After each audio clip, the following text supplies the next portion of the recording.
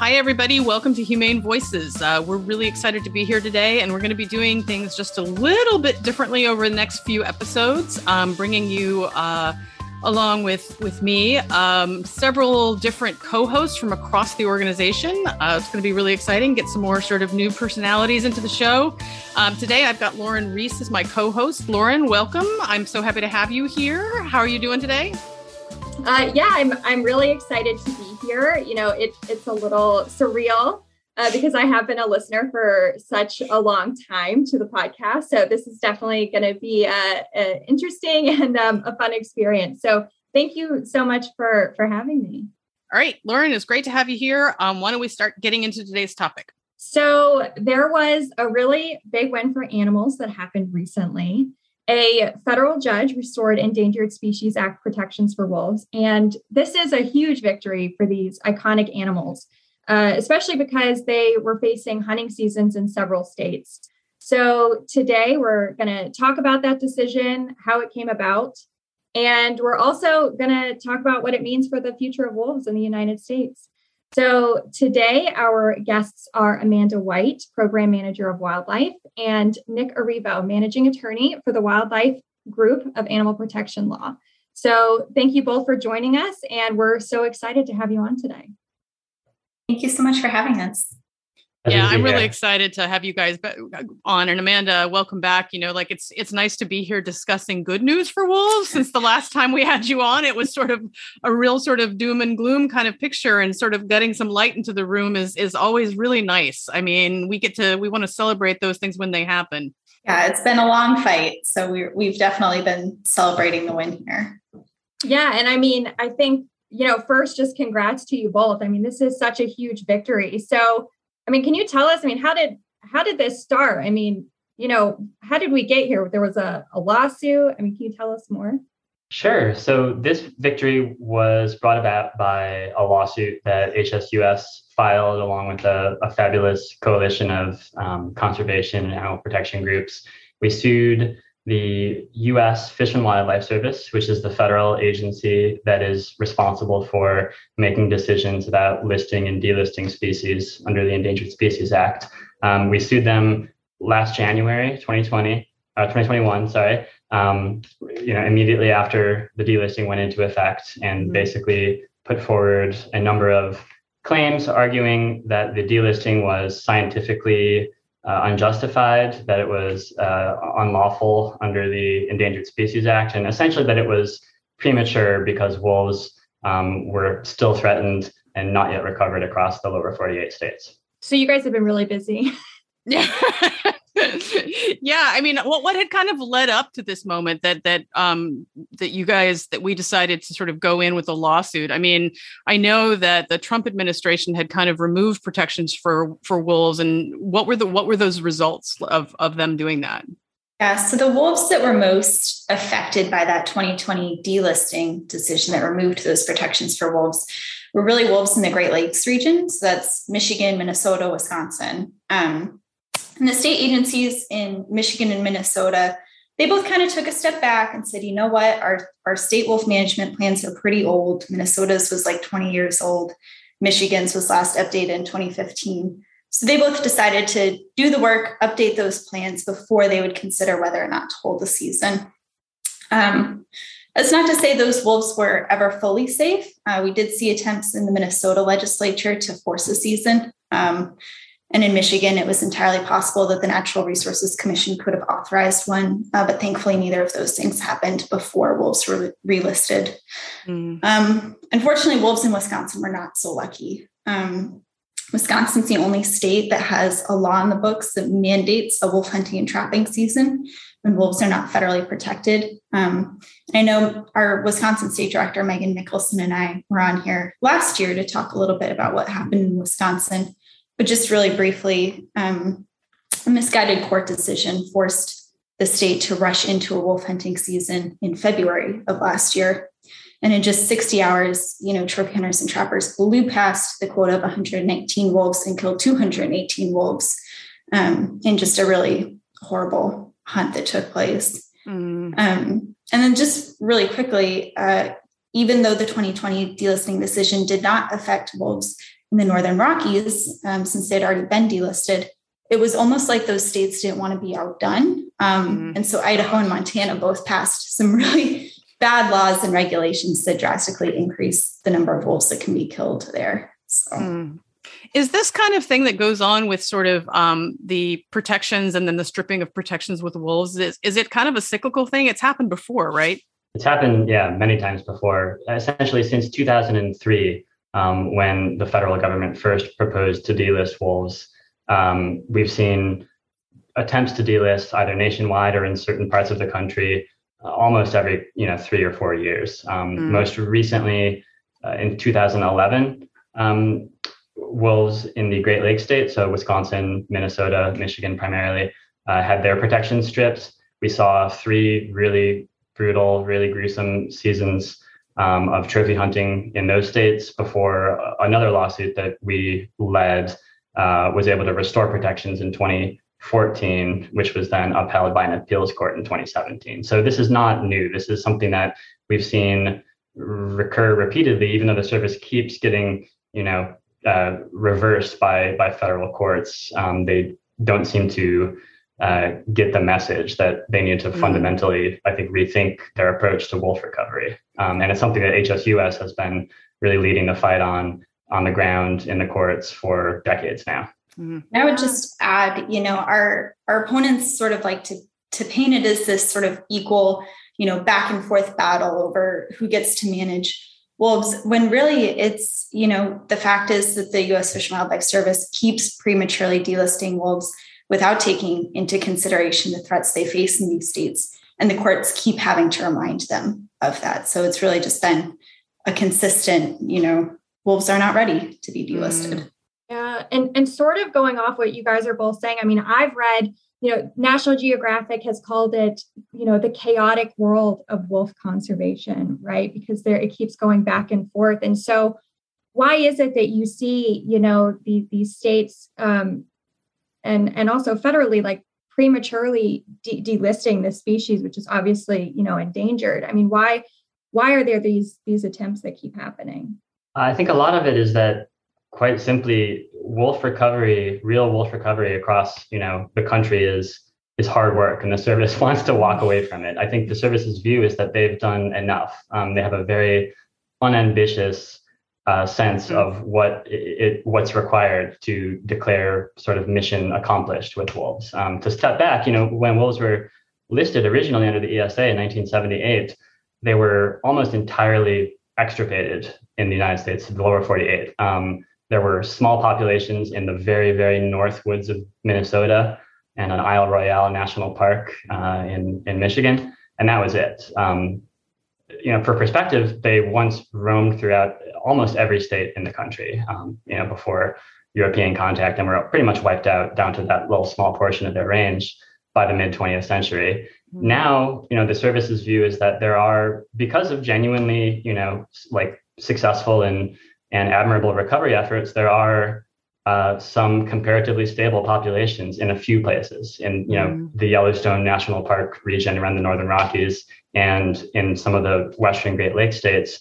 And, in their perspective, that's enough. And that the fact that there are wolves doing sort of all right in those places means they can walk away from the more than 90% of historic range of wolves that remains unoccupied today. So in terms of this latest ruling, I mean, I know you mentioned different populations of wolves around the country. Like, is this ruling something that will impact like all wolves across the country? Like, what are the effects, and kind of where does it leave wolves in the United States? And what do we need to do next? So it's a really important reprieve. I don't want to downplay how big a victory it is, because it does affect wolves across most, but not all, of the lower 48. Everywhere where we have wolves, except for the Northern Rocky states of Montana, Idaho, and Wyoming, essentially. Those were not part of this lawsuit because they were separately delisted in a separate federal action, like almost a decade ago now. So they're still delisted. Like Amanda was talking about, they're still under sort of heavy threats in those states, and that's something we can get into in a minute. But the good news is that wolves everywhere else are back on the list for now, and that means, I think, most imminently that we're not going to see the trophy hunting seasons that we were likely to see or guaranteed to see in Wisconsin and likely to see follow in other states in the not too distant future. So like a repeat of that horrible February hunt from last year was probably in the cards if it weren't for this. Unbelievable.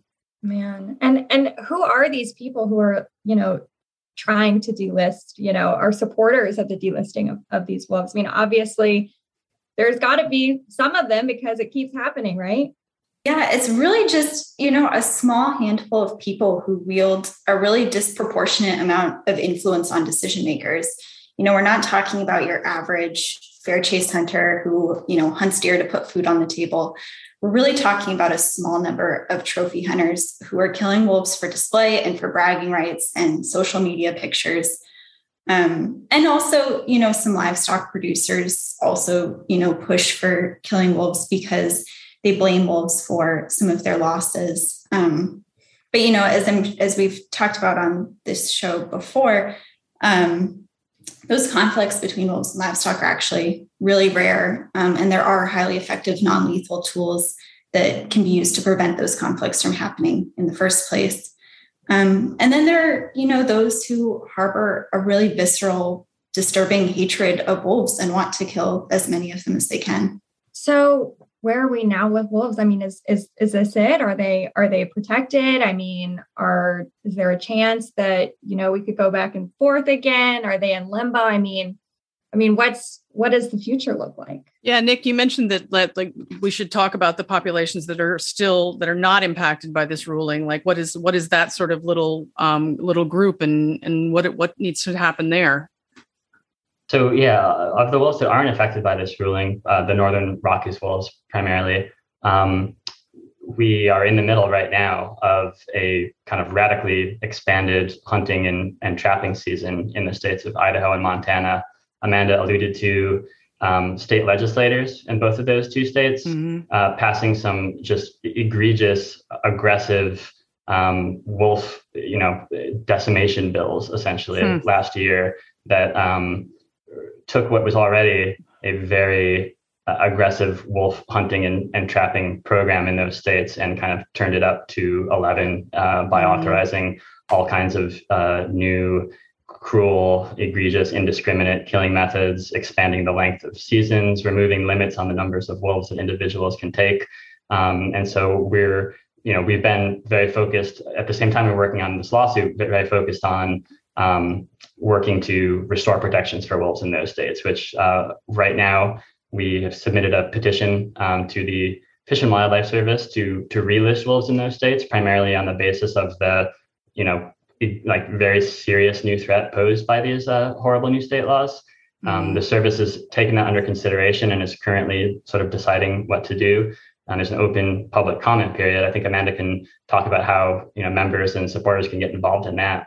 Yeah, I think one thing I was going to ask you guys, just out of curiosity, is like what's kind of in play in these states where, I mean, is there sort of a different sort of political dynamic in play in this? I mean, I was wondering is it ranching interests? Is it something else? Like what makes the kind of distinction between what's going on with wolves in the Northern Rockies versus other places and kind of like turns up the volume in that area? What it boils down to is those few people who want to kill wolves that we talked about earlier, like the trophy hunters and some of the livestock producers, are the same people who tend to get appointed to the bodies that make decisions about seasons, like fish and game commissions and that kind of thing. And as we saw, in Montana last year, it was really just one or two legislators that pushed through that whole suite of new laws that drastically expanded the wolf killing. And I think they were able to do that thanks to some, partisan politics that were at play. And there really just also needs to be some more public education about wolves and the benefits they bring, and also about the Endangered Species Act and its purpose. Yeah, I'd like to echo what Amanda just said. And I think in addition to legislators, the state agencies, the wildlife commissioners that, have the primary responsibility for making policy decisions about wildlife once there's no federal protections in place are typically, in a lot of states, not every state, not very representative of the actual views and values and ethics of the people of the state. Even in places like the entire country where, the trophy hunting of wolves is highly unpopular, the commissions kind of represent disproportionately those ranching and hunting and trapping interests. And in fact, a lot of states, baked right into the laws that define and create those commissions, they sort of guarantee seats. If there's a 7-member commission, oftentimes we'll see 3 seats given to ranchers, hunting groups, and trapping groups, where conservation and wildlife protection groups are lucky to have 1. So I think there's a disconnect, a kind of undemocratic disconnect between what the decision makers represent and the actual, what the science says and what the will of the people is. I keep hearing, you guys mentioned the Northern Rockies and how there are these wolf populations there, and obviously how they're still delisted. But what would you say to the argument of people who say, at least for me, I think of when I think of the Northern Rockies, I think of, national parks and these like protected areas. And so what do you say to people who say, well, they live on protected lands there, even if they're delisted? So, what's the response to that? Yeah, even in Yellowstone this year, those wolves don't see those borders of the park, right? So they often will cross outside of the parks. And just, in the last couple of months, we've seen 24, I think, Yellowstone wolves get killed by trophy hunters in Montana, Idaho, and Wyoming when they wander outside of the park. And then, there are hundreds of wolves who live outside of those park boundaries that are not protected. And I think I saw this morning that 500 wolves so far, or over 500, have been killed in those 3 states just since, the start of the season in the fall. What is it with wolves? Like, it just seems like they're one of these animals that people just freak out about. And it always strikes me, these bizarre sort of targeting of particular species. Like wolves seem to be one of the species that really gets it. Yeah, they do. And I don't know why, because they're so interesting and social. And like we were talking about with Dr. Vucetich the last time he was on, they're really just fascinating animals, and they really don't pose a threat to people or livestock, unless you're in a Liam Neeson movie. Let's not rely on Liam Neeson for our science. That's probably a good thing to follow everywhere you go. Yeah. But yeah, there's never been a documented, human death due to wolves in the lower 48. They really are shy and elusive and keep to themselves. All right. So, obviously, when we talk about animal protection and things, we think about like being on the ground and like being there with the animals. But can we talk a little bit about, how important taking legal action is into protecting animals as well? Yeah. So I think that's part of what makes HSUS such an effective and fabulous organization, is that we have a really big toolbox. We have the capacity and the people and the expertise to engage on, really sticky, complicated issues like wolf conservation at every level that we need to. That means litigation sometimes. That means, policy engagement, grassroots campaigns, work on the Hill, work in state, legislatures. And we've got the ability to engage in all of those levels. With respect to the lawyers and the litigation side of things, I think this is a great example of some of the really groundbreaking and important Endangered Species Act work that we do.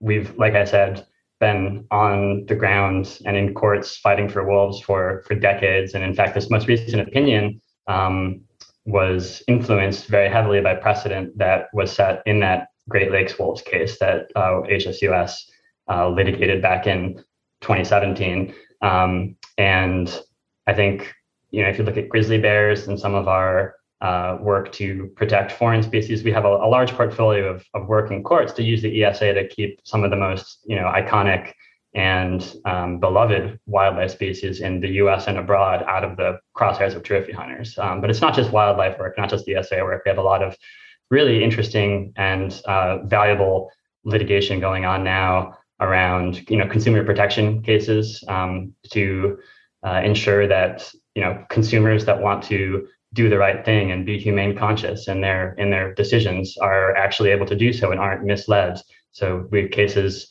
against unscrupulous online vendors of puppies, and we have cases against some of the sort of largest pork producers in the country, challenging misleading claims that they're making about the humaneness of their products. There's also a lot of legislative work that our attorneys are involved with.